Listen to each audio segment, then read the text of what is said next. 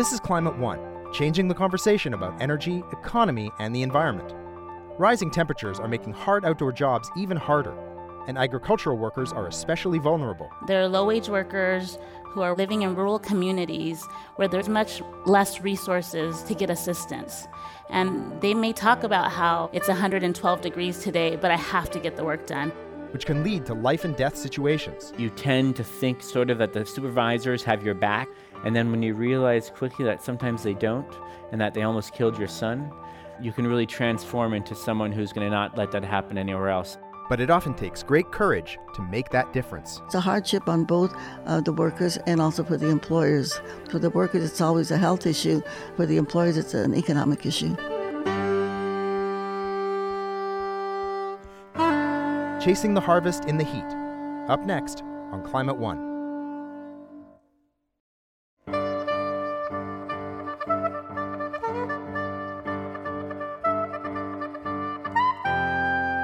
How are rising temperatures affecting agriculture and the farm workers in the fields? Welcome to Climate One, changing the conversation about America's energy, economy, and environment. I'm Devin Strolovich. Climate One conversations with oil companies and environmentalists, Republicans and Democrats, are recorded before a live audience and hosted by Greg Dalton.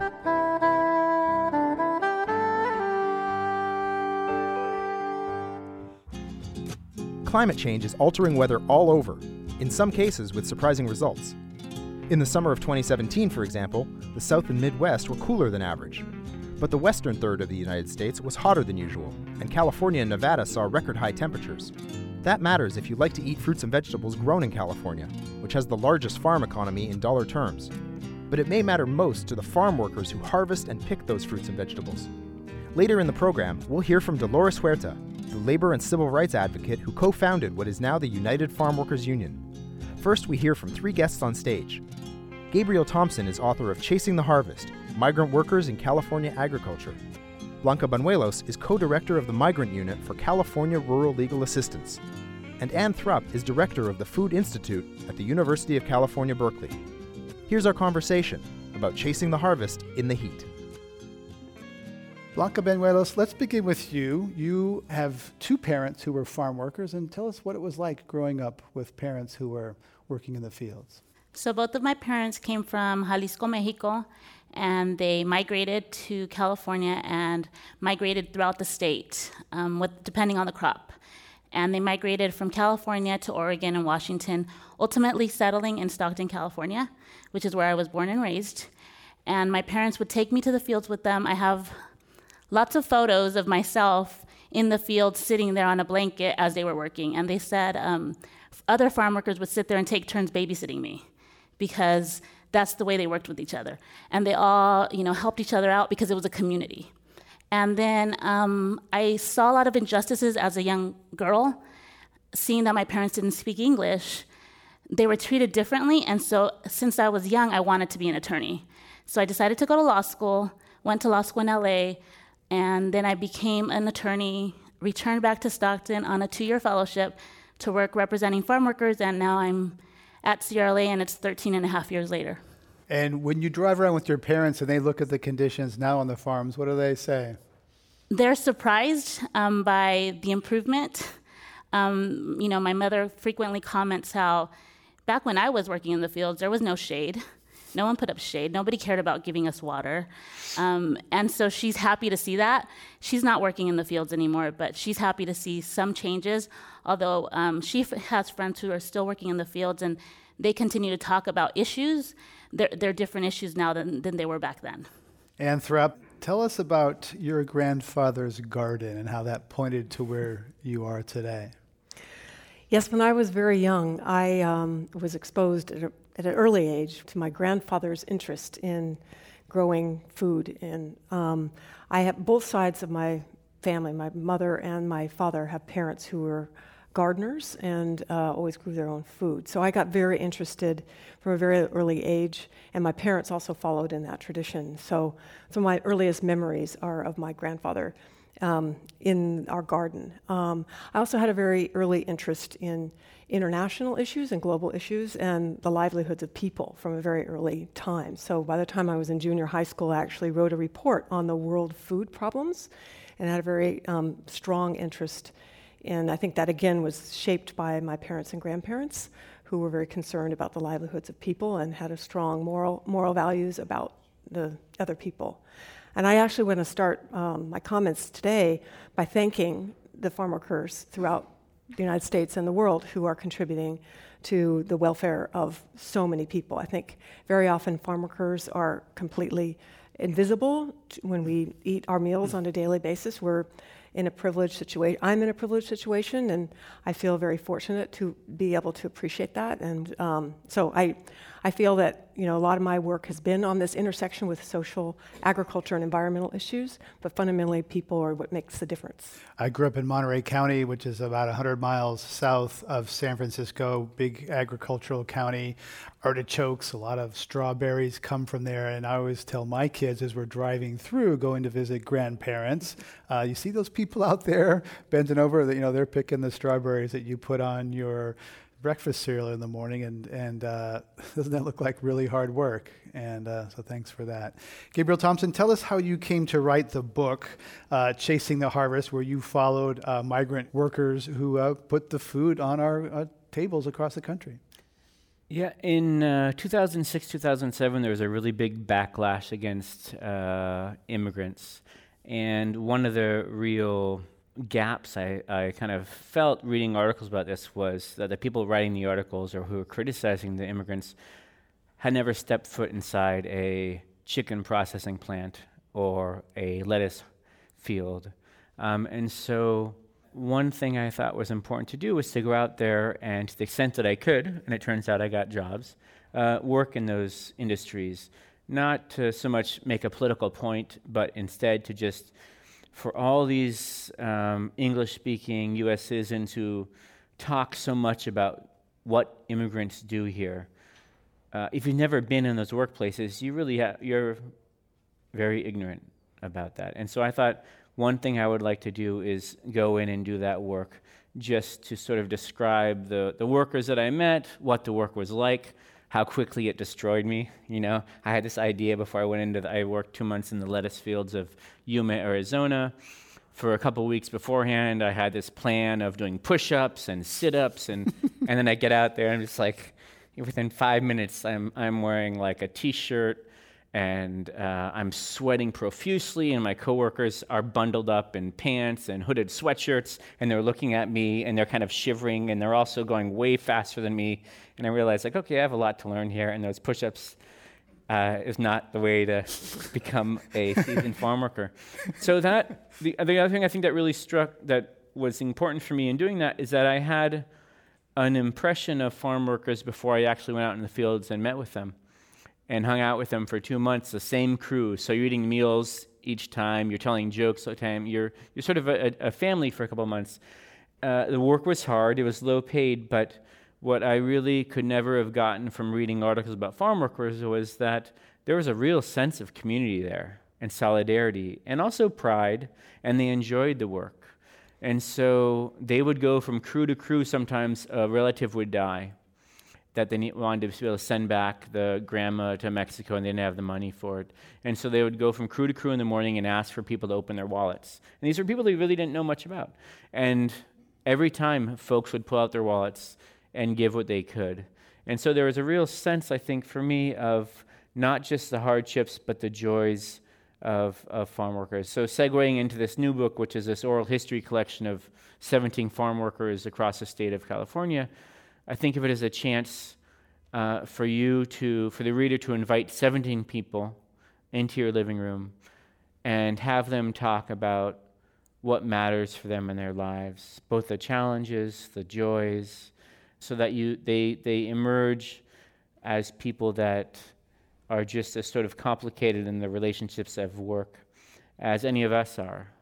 And when you make that move, then for me at least, it makes me be able to see them in ways that are much less exotic and much more able to be identified with. One of the workers that you write about, his name is Roberto. So tell us his story and particularly what happened to his son. Roberto lives in, at this point in 2005, he was living in Bakersfield. He had come from Mexico. He had been fired from a job because he had been disrespected from a boss. It was a great job, but he couldn't handle being disrespected. This is a theme that goes throughout his life. And so he's fired, and he decides to take his family up to work in the grape fields of Bakersfield. And his son, Angel, starts working with him at the age of 13. And at the age of 15, in 2005, they're harvesting grapes in Bakersfield. And 2005 is a really important year to look at California's response to farm workers dying from heat, because in that summer, 4 farm workers died. 12 workers across the state of California died from heat exposure, not just in the fields, but also maybe roofing. And it was in that summer that Roberto was working next to his son, and it was a 106-degree day in Bakersfield. And he was working for a company at that point who was one of the few that refused to provide canopies for shade. They also, if you were packing grapes, they refused to have tables so you could kind of stand and do it. So you had to kneel on the desert floor in the sun and pack the grapes. And the idea was somehow because your nose is right up against the grapes and you're on your knees, you're going to pack the product better.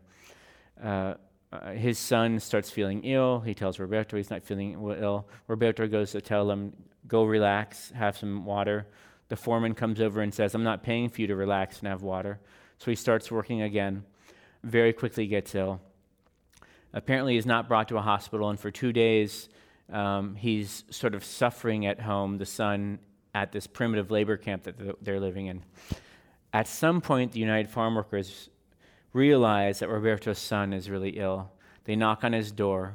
They see his son, and they say, you need to get this guy to the hospital in Bakersfield. So they rush him there. He very quickly is diagnosed with extreme heat exhaustion, and also that had led to a compromised immune system, and he had meningitis, and he went into a coma, and he nearly died. That was the tragic part. What came out of that, though, was Roberto becoming someone who was a fearless advocate for protecting farm workers in the state, and went and testified. He's undocumented. Went and testified in Sacramento, was a key person in terms of the state passing the most stringent heat protection regulations. And so I think for him it was a real, in looking at his story, a real example of how both you tend to think sort of that the supervisors have your back in some way, and then when you realize quickly that sometimes they don't, and that they almost killed your son, that you can really transform into someone who's going to make sure that, to the best of his ability, he's going to not let that happen anywhere else. And he continues his activism for the day. So right now he works in the Coachella Valley. He lives in a community called Thermal, which, as you can guess, is extremely hot. This year they broke records for a 122-degree day, but that takes his cell phone out to the fields and records surreptitiously abuses in the fields and puts them on Facebook and social media. And so has really been sort of a guy who, as a kind of a farm worker, a journalist, who feels like there are all these great stories out there in the field, but there aren't journalists there. And so he's going to be sort of a citizen farm worker journalist to try to depict the abuses going on. So I found his story, really inspiring, and also sort of the way, evidence in ways you can dramatically change sort of the way you think about who you are and the role you play. You're listening to a Climate One conversation about chasing the harvest in the heat. You can subscribe to our podcast at our website, climateone.org. Greg Dalton will continue his conversation in just a moment.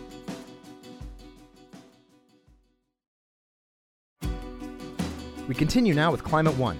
Greg Dalton is talking about farm workers and rising temperatures with Blanca Banuelos, co-director of the Migrant Unit for California Rural Legal Assistance, Gabriel Thompson, author of Chasing the Harvest, Migrant Workers in California Agriculture, and Ann Thrupp, director of the Food Institute at the University of California, Berkeley. Here's your host, Greg Dalton. Blanca Banuelos, heat is rising, searing heat in the American West, Southwest. What protections are farmers required to offer to workers who are working in this increasing heat? So employers have a long list of responsibilities when it comes to protecting workers from heat stress. Some of those include having shade up once the temperature is 80 degrees. So as soon as they know that the temperature is going to be 80 degrees, the shade has to be up and ready, and it has to be set up. It cannot be in the truck, for example. It cannot be a mile away. It has to be set up. And the shade has to cover at least 25% of the workforce. Workers are entitled to take a recovery rest period if they need one, if they're feeling nauseous or feeling sick in any way. Employers have to provide cool and fresh water, and they have to provide approximately 2 quarts of water per worker for every 8 hours, and it has to be replenished. Other responsibilities include making sure that the employees have access to restrooms as well. And then the other thing I would add about the shade is the shade has to be sufficient. So we have had some employers, for example, argue the grapevines are sufficient shade, and they're not, right? And so we have had to work with Cal-OSHA, which is the California State Agency that is charged with overseeing health and safety in the workplace. Other protections also include there has to be a safety protection program in place, and the employer also has to have a program in place when they have to call the paramedics, for example. And so we do community outreach and education on these issues. That way workers understand their rights. One thing we also like to highlight to workers is try to have a sense of where you're at, right? Because once you're out in the field, if you call the paramedics and you just say, I'm in the middle of Modesto, California, which is about an hour and a half east of San Francisco, that might not mean anything to a paramedic, right? And so we tell workers, try to have a sense of, what's the nearest cross streets, right? And so those are all employer responsibilities. And so in the case that Gabriel was talking about with the worker's son, that is something we continue to hear today. That although employers have the responsibility to take employees to the doctor, they don't. They frequently tell workers, go home. You're fine. Just go walk it off. This is something we continue to see. We have seen a decrease, though, in reported deaths from heat stress. So in the last 3 years, from 2014 through 2016, there have only been 3 deaths that have been confirmed. This year, there hasn't been any, so that's good news. However, we continue to see a problem with other heat illness that doesn't result in death. So from 2014 to 2016, there was over 160 reported incidents. And there's many more that aren't reported because farm workers are fearful of coming forward, especially in today's political climate. They think they have to hide and keep to themselves. And tell us about how some crops are being harvested at night, increasingly onions and other ones. So some employers have taken it upon themselves to switch the workday from day to night. That way workers aren't working under the hot sun. And so we've seen it in the onion industry, we've seen it in the strawberries, we've seen it in wine grapes, and we've also seen it with raisins. We've also seen it with celery, and we've seen this in the Central Valley of California and in the Coachella Valley. Gabriel Thompson, Jim Cochran's an organic strawberry farmer who's in your book. So tell us the story of Jim Cochran, what makes him unique. Yeah, I mean, I would say he's just completely one of a kind. He started in the 70s just north of Santa Cruz. He came out of a cooperative movement that he'd worked in many years in Salinas, liked the idea of cooperative farmers, but also had some characters in his groups who, when he said something in the cooperative meetings that they didn't agree with, afterwards they would pull a gun and say, just maybe tone it down a little bit, what you're saying. And he's like, okay, it's cooperatives can be pretty quirky and they're interesting, but when you're trying to do you have a mission-driven thing, you don't necessarily want to have someone pull a gun on you after a meeting. But when I think about him, he's a guy who spent much of his life trying to figure out how to make agricultural work for both the environment, but especially for the workers. Mm-hmm. And so he was the first strawberry grower, I think, in the state who went organic. He had actually been pesticide poisoned many times as a grower. He was the first one who really tried to create systems in which the workers had a real say in the work that they were doing, and that in fact invited the United Farm Workers to come down and had to be neutral about it because of labor laws, but said, if you want to come and speak to my workers and present maybe the benefits as you see them for being a union, I'm going to step back and I'm going to be as neutral as you're supposed to be in the law, which is much less neutral than anyone else ever is.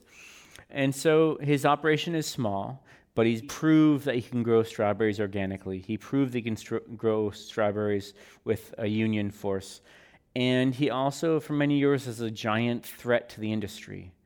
So when the workers joined the UFW, one of the biggest lawyers, pro-employer lawyers in Ventura, filed a lawsuit saying that Jim Cochran had violated some laws. He didn't know anything about it. He'd never even been up there, but they saw that this might be a watershed moment. And so I think what Jim's, when I interviewed him and talked about his work, was that he feels like they've come a long way on the organic vision that he had. But they hadn't come a long way in terms of the economic justice, fair wages movement that he had. And he saw that as the next big challenge. Blanca Banuelos, for workers we're talking about who are just trying to get through the day, barely make ends meet, they're very vulnerable. Is climate change even on their radar, or is that just something like outer space? I would say that they're probably not really thinking about it because they have to support their families. They're low-wage workers who are living in rural communities where there isn't a lot of options for jobs, and they may talk about how, yeah, the sky looks darker today, it's polluted, or it's 112 degrees today, but I have to get the work done. I have a family to support, and I don't want my children to have to work this in the future. And so I think they think about it, but it's not something they can seriously consider and say, I'm going to set this aside and find something else to do. In Anthrop, the farming community in the United States has been on the fringe of the climate conversation. It really started with tailpipes and smokestacks, large corporations producing carbon pollution. And the food industry didn't want to be part of it, but it has come, particularly since the Paris Climate Agreement, come more to the center. Tell us how that has happened. Yeah, definitely. I think there's growing awareness among agricultural producers and food businesses about the very significant impact. I mean, agriculture is natural resource based, and it's both affected by and affects climate change. So it's a big contributor. Some would say it's bigger than electricity and, right. and yeah, cars. They're estimated anywhere between 20 to 30% of all global climate change is attributable to food and agriculture, depending on how you place your boundaries. But it's very significant. So agriculture is a contributor. At the same time, agriculture can be a solution. And having better soils can help to absorb carbon and create what's called a carbon sink, not just release carbon. I mean, agriculture is very heavily dependent on fossil fuels in an industrial agriculture system. There's lots of pesticides and fertilizers, lots and lots of transport, tillage, and water use. All that contributes to climate change. But it also has the potential to absorb more carbon in the soils, help to offset or adapt to that climate change through good practices and good soil management practices. So that's something that more and more agricultural producers are aware of. They may not always talk about it that way, but good soil management and good water management can be win-win solutions. I'd also like to say, in reference to your previous question that you were asking Blanca about community awareness, I totally agree with what she's saying. At the same time, I think that this recent drought has brought more attention to the severe water shortages that have affected thousands of farm workers in California and other regions of the United States too. And literally there were thousands of people that were without water supplies. And that was partly related to the drought, very much related to the drought.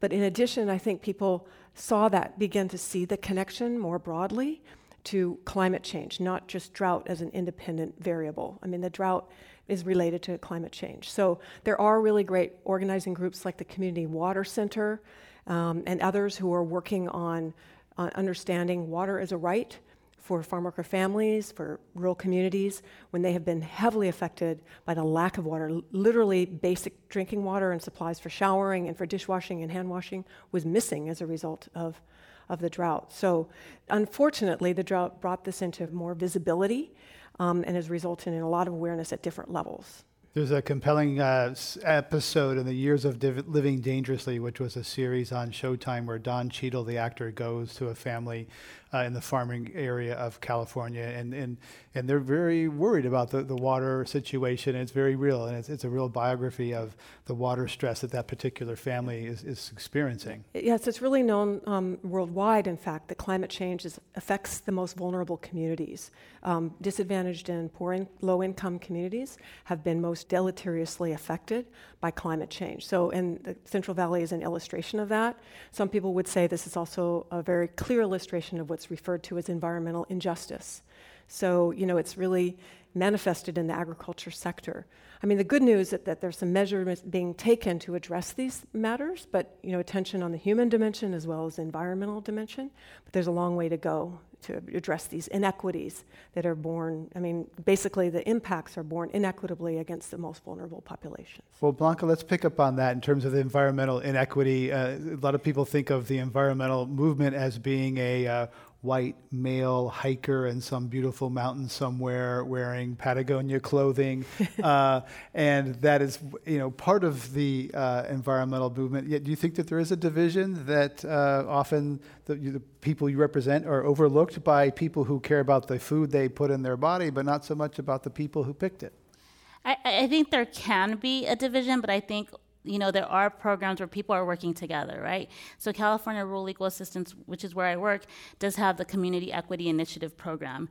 And so that's where we do try to work together in these rural communities to address some of the issues that Anne was talking about. So there could be a division, but I don't think it's completely divided. I think that, again, the problem is sometimes workers have to think, do I have time to go and organize, or do I have to go and work, right? And some workers can do both and can become organizers for their community, can become leaders, and many just do not have that, time and opportunity to do that. Anthrup, people go to the grocery store, they have an opportunity, lots of information about what's organic, what's toxic, what's non-GMO, Marine Stewardship Council, the Monterey Bay Aquarium certification of what fish you should eat or not. But there is very little information about the labor that goes into the fruits or vegetables. If I go to the store and care about who picked that tomato, there's no information. Yes, that's a real problem. I think it's a huge oversight to not recognize that through certification programs. Once again, though, there have been efforts to address this issue. Some people have heard of fair trade. That's mostly associated with overseas imports of things like coffee and cocoa and bananas that have fair trade labels, and that often has to do with the amount of value that's going to small farmers, not necessarily the workers themselves. But more recently, there have been some initiatives largely undertaken by farm worker groups, but also in collaboration with other organizations to develop certification programs.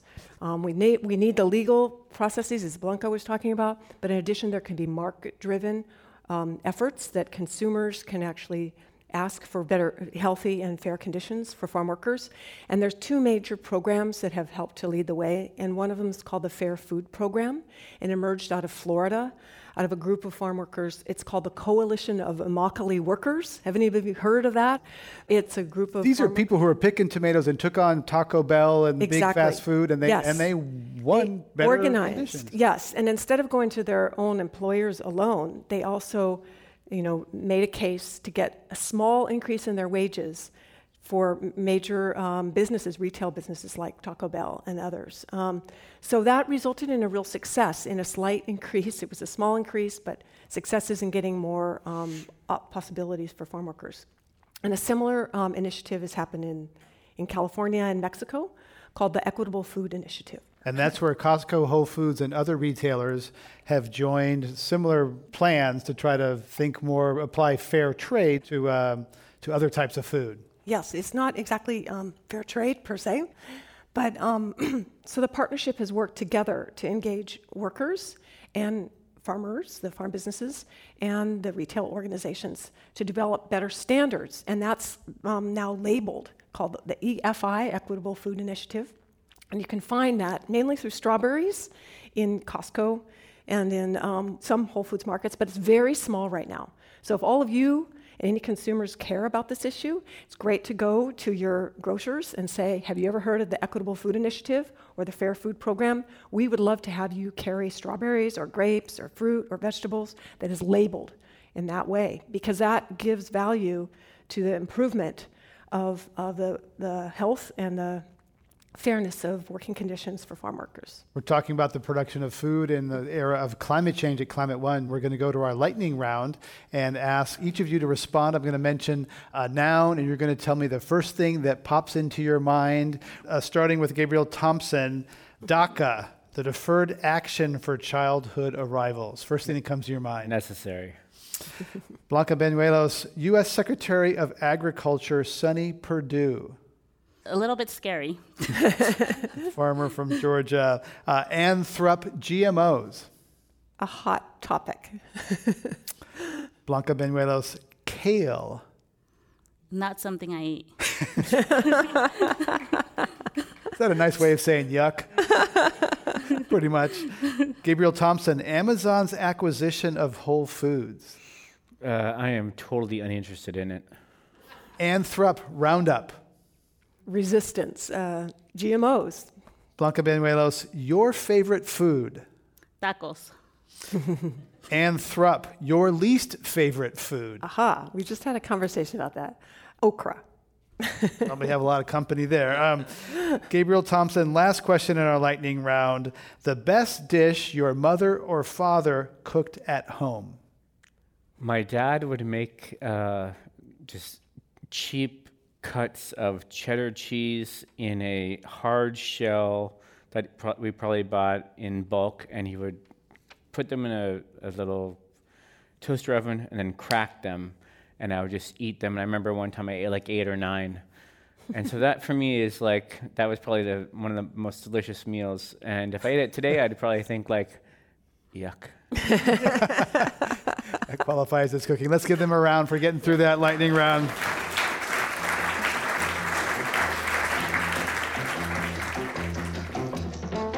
You're listening to a conversation about the food system in a hot world.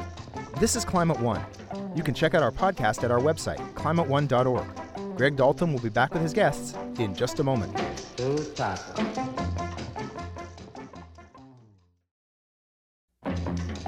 You're listening to Climate One. Greg Dalton is talking about food, farm workers, and climate change with Blanca Banuelos, co-director of the Migrant Unit for California Rural Legal Assistance, Gabriel Thompson, author of Chasing the Harvest, Migrant Workers in California Agriculture, and Ann Thrupp, director of the Food Institute at the University of California, Berkeley. Here's Greg. Ann Thrupp, organic food is a growing part of American agriculture. High margins, still less than 5% or something, but growing. Does that money that we pay extra for organics get to the workers? You know, it's variable about the profit margins and how they're distributed.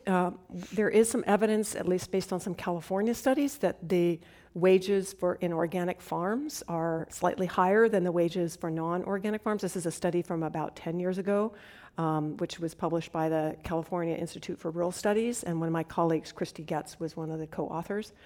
As far as we know, that study has not been done nationwide, so it'd be great information to have. One of the things that is clear, though, about the organic standard is that it is regulated by law, but it does not require increase in wages. So it's not categorically like if you're organic, you don't necessarily have to adopt better labor standards. I had the opportunity to work for many years with Bonterra Vineyards, which is the largest grower of organic grapes in California and actually in the nation. And that company, took this very seriously. Wage issues, the social sustainability, the social equity issues were very key to our bottom line, as well as the environmental and economic. So I think people recognize that treating their labor well is a win-win opportunity, and organic growers are often cognizant of the social as well as the environmental, but it's not always the case. And there's more jobs on organic farms. So tell us, why is that? Yeah, organic tends to be more labor intensive and hire more people per farm or per unit of production. And that's largely related to weed control. In non-organic farms, you use chemical control, and in organic, it needs to be mechanical or else by hand. So there's a lot more hand work. So of course that has trade-offs. It's more difficult work, but it does employ more people. Gabriel Thompson, among all the farm workers that you profiled, was organic farm something that they would prefer to go to because there's fewer pesticides, or was it just kind of a niche thing that there weren't enough jobs there? Was it a remote option for the workers you wrote about? I did not see that. And I think one thing it's worth thinking about in the context of trying to make things better now is just how few farm workers in California are unionized. And so whatever you're trying to do, if you're trying to make it more environmentally sustainable, if you're trying to make the wages rise, you're trying to make it safer working conditions, this is not the 1960s and 1970s, which the UFW was ascendant and had a real power to really reshape the industry. At one point, we had 17 million Americans that were boycotting grapes. That's the biggest consumer boycott in the history. Right now, it's very hard to find farm workers who are members of unions. And so I think that's also something to think about. One of the real challenges now, looking at trying to improve the conditions of workers, is that union density has dropped so dramatically. And so what we have are these really important networks of organizations like CRLA that are on the front line to make sure people aren't getting totally abused, but that what you don't have as much as workers in collective action. And that was really what scared growers, They stopped cutting lettuce in Salinas. Growers in the 70s said, we'll bring in some high school students, they can do it. No, they couldn't. The lettuce rotted, and so they won contracts that dramatically increased their wages, gave them new protections for pesticides. And so I think that's another big challenge to think about now, is that the union landscape has changed. And if I could just add to that, I think the other thing to consider is that because farm workers are in rural communities, there's much less resources, to get assistance, right? So if someone's, for example, living in the Bay Area of California or Los Angeles or New York, there's going to be worker centers, there's going to be unions, there's going to be, different ways to organize. In rural communities, there aren't any worker centers. There aren't unions. There isn't anywhere for them to go, which is what makes it even more difficult for them to stand up and ask for, an increase in wages or ask for better working conditions when they have nobody to really go to. And CRLA, I think, does, we attempt to do what we can. We have 20 offices statewide in rural communities, but again, we might be the only ones out there in those communities. We're going to go to audience questions and invite you to join us. Welcome to Climate One. Thank you. I'm wondering what your panelists think about the effects of the increasing mechanization of agriculture will be on farm workers. Yeah, the observation, of course, is that it is happening now already, that there's increasing automation, increasing mechanization, and it can substitute for labor in certain types of industry, certain types of crops. There are also a lot of crops that don't enable that easily to happen when there are highly perishable types of products.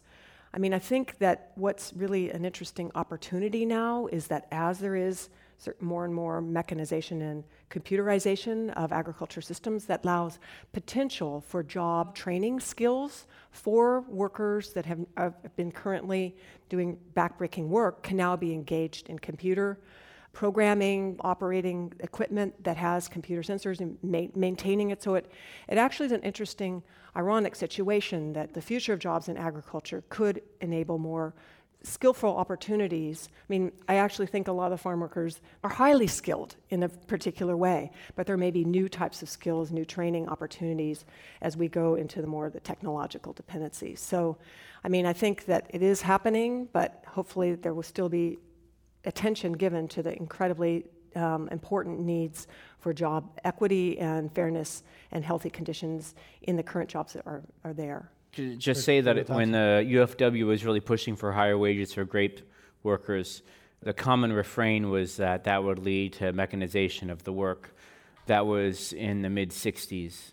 And that right now, there have been companies that have invested tens of $millions to create a lettuce harvesting machine that wouldn't need human labor. It has come to naught to date. And there are actually more farm workers in California than there have ever been. And so the last 50 years of that can happen. I mean, every now and then there'll be these articles in the Packer press about like this new way in which we could like save all this labor. And then you read it, and a couple of years later, you go back and realize that, oh, in fact, like the strawberries that they harvested were smushed and either overripe or green. And so I think it's a lot more complicated than that. And at least for the history that we see now, it's proven to be a much more difficult endeavor than. Let's go to our next question. Welcome to Climate One. So how do farm workers learn about protecting themselves from heat stress? Blanca Bañuelos. So at CRLA, we have a grant from the Department of Labor, and we actually go out and do presentations on heat stress. And we try to make these presentations interactive. Well, we will have hypotheticals, right? And we'll say, hey, your coworker's passing out. What do you do? So we try to make it as interactive as possible. Our presentations are conducted usually in Spanish. We also have an indigenous program because we're seeing a higher population of indigenous workers who do not speak Spanish or English. And so at CRLA, we have community workers who speak additional languages to help us conduct that outreach. Our materials have a lot of photos of examples of what the employer's responsibilities are. I would also add that Cal OSHA, which is the state agency I mentioned earlier from California that is charged with health and safety, also after 2005 began a big campaign about heat stress. And so we started hearing radio ads in different languages. There's actually DVDs put out in different languages. We've seen the DVDs in Spanish, English, Punjabi, and in indigenous languages like Mixteco. And we have also seen them come up with a lot of materials. And if you actually drive down the Central Valley in California, you will see a lot of the billboards that say, heat kills, drink water. So there's a lot of ways that, we try to educate workers. There's an interesting program at UC Davis in which the last year or two, they've equipped farm workers with monitors to check on their pulse rates, on their dehydration, so they take blood from them before and after. They haven't compiled all the numbers yet, but they're trying to figure out how it actually affects them, because most of the heat research looks at things like firefighters or folks in the military, but they haven't done much about like how it actually affects them physiologically in farm workers. And so I'm really interested in seeing that, because it's actually cataloging how their body is dealing with the fact of being 10, 11, 12 hours out in the heat, and at what points are they hitting danger zones, and what ways in which maybe the clothing they wear might be able to help. And so that's sort of like at the cutting edge right now in terms of what steps could you take to really help them cool down a bit more. Greg Dalton has been talking with Gabriel Thompson, author of Chasing the Harvest, Migrant Workers in California Agriculture, Blanca Bañuelos, co-director of the Migrant Unit for California Rural Legal Assistance, and Ann Thrupp, director of the Food Institute at the University of California, Berkeley. We turn now to a conversation with Dolores Huerta, who was on the front lines of the labor movement in the 1960s, working alongside Cesar Chavez. A new movie, directed by Peter Bratt, chronicles the life of the legendary activist from her early days to her continued fight for workers' rights. Greg sat down with the duo to discuss the issues that workers in the fields still face today.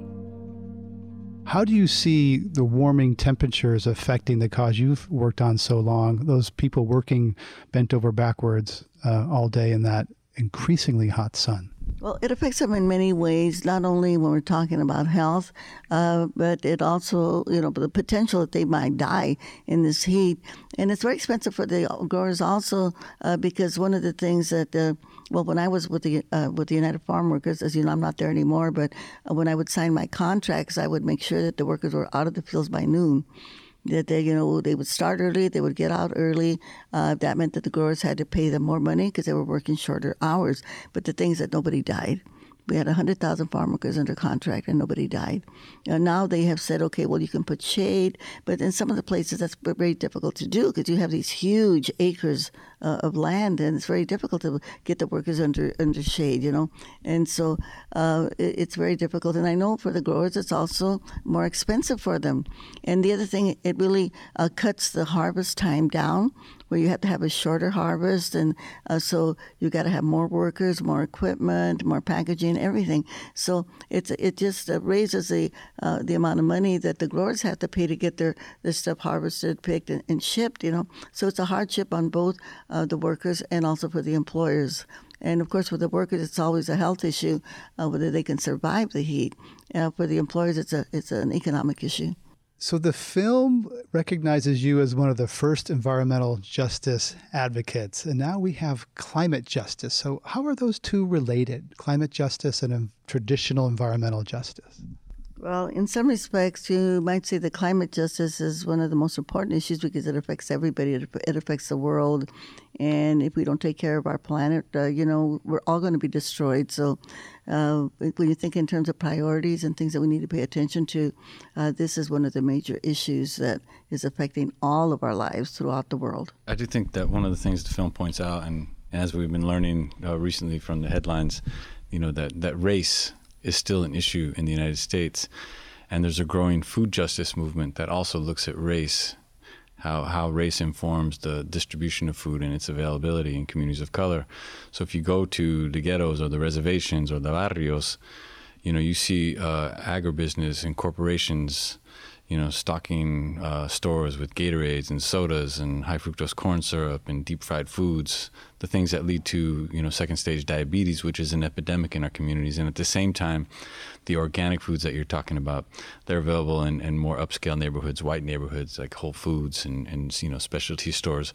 So again, the food justice movement is something that grows out of the environmental justice movement. But again, it's that elephant in the room, race, that nobody wants to talk about, that kind of shows the impact it has on the various things in society. And the marketing that goes into the communities of color. When we think of the marketing of Coca-Cola, for instance, and the harm that it causes to our community, and their political activism.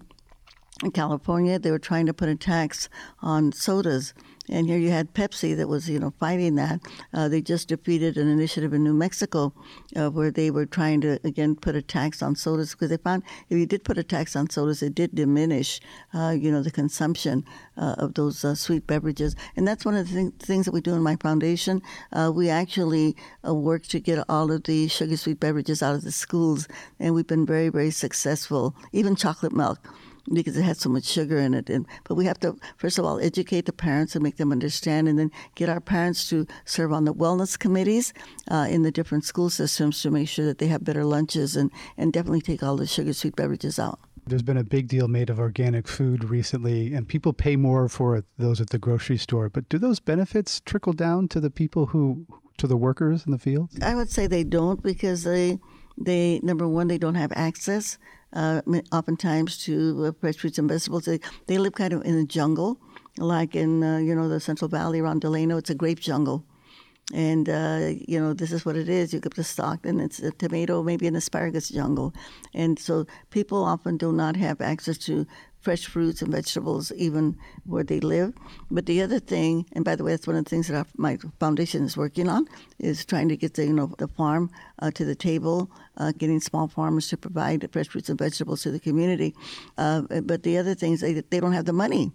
They don't have the money to be able to buy organic food, because organically grown food and fruits and vegetables are more expensive than regular. And then the other thing is that our government, we subsidize meat and we subsidize poultry, but we don't subsidize vegetables in our United States. And the money that we give out, and the Department of Agriculture happens to be one of the richest agencies in our government, and they give a lot of money in subsidies to the growers, but they don't subsidize fruits and vegetables. And then climate often is thought of as a future problem. We know that it's actually here and now with Harvey and Irma and everything else. So how do you think climate's going to affect your 11 children and the children of the farm workers that you advocate for? Well, we can say how it's going to affect all of the children of the world, because this is something that affects everybody in our world. And the one thing I think that is hopeful is that the young children, they are more aware of what's going on.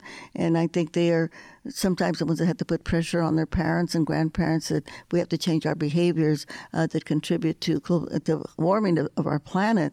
And I think that, on the national level, when we have these deniers and when we have subsidies going to the fossil fuels and we don't have enough acceleration to try to get alternative energy.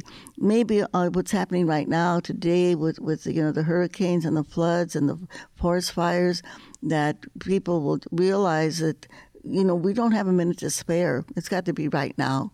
And we've got to subsidize electric cars and all of these other kinds of alternative energies that we have to start implementing like immediately. We don't have time. The clock is ticking. What's going to happen to our planet? Indigenous people, Peter here is very active in the indigenous movement. You took care of Mother Earth, because this is where you got your life from, and we're not doing that. One of the most important things I think I would like to see happen is by looking at Dolores' life and work, you can see that all of these issues are interconnected. They're interrelated, just like the biosphere. It's all related. So you can't just address racial problems or climate problems or problems that affect women or the LGBT community. They're all interrelated. And so we need to kind of step back and see that and then form an action plan that addresses all at once. And I think Dolores, for me, lives at that intersection. And I think we need that insight right now as where we're at, because as we can see, everything is clashing and coming together, and we can't have silo thinking or silo activism anymore. So I hope people see this, get inspired by her example, and get engaged. A lot of people don't like to talk about it. That's what the resistance to climate change right now with this current administration is, how it's going to affect the economy. They don't want to stop or slow growth, and if he puts these regulations in place to combat climate change, he said it's going to tank the economy. So again, it's economics that is trumping everything else. And materialism, when we think of all of the energy that is used to create stuff that's junk in our society and things that we don't need, and we have to kind of remember Gandhi's quote, you have to live simply so that others can simply live.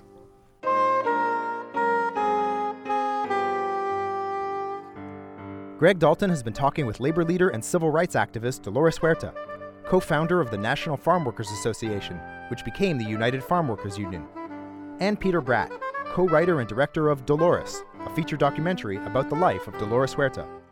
To hear all our Climate One conversations, subscribe to our podcast at our website, climateone.org, where you'll also find photos, video clips, and more. Please join us next time for another conversation about America's energy, economy, and environment.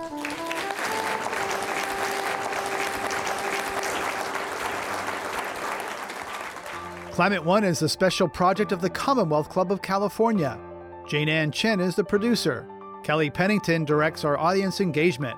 Carlos Manuel is our booker and associate producer. The audio engineer is William Bloom. Annie Chelsea and Devin Strolovich are the editors. I'm Greg Dalton, the executive producer and host. The Commonwealth Club CEO is Dr. Gloria Duffy.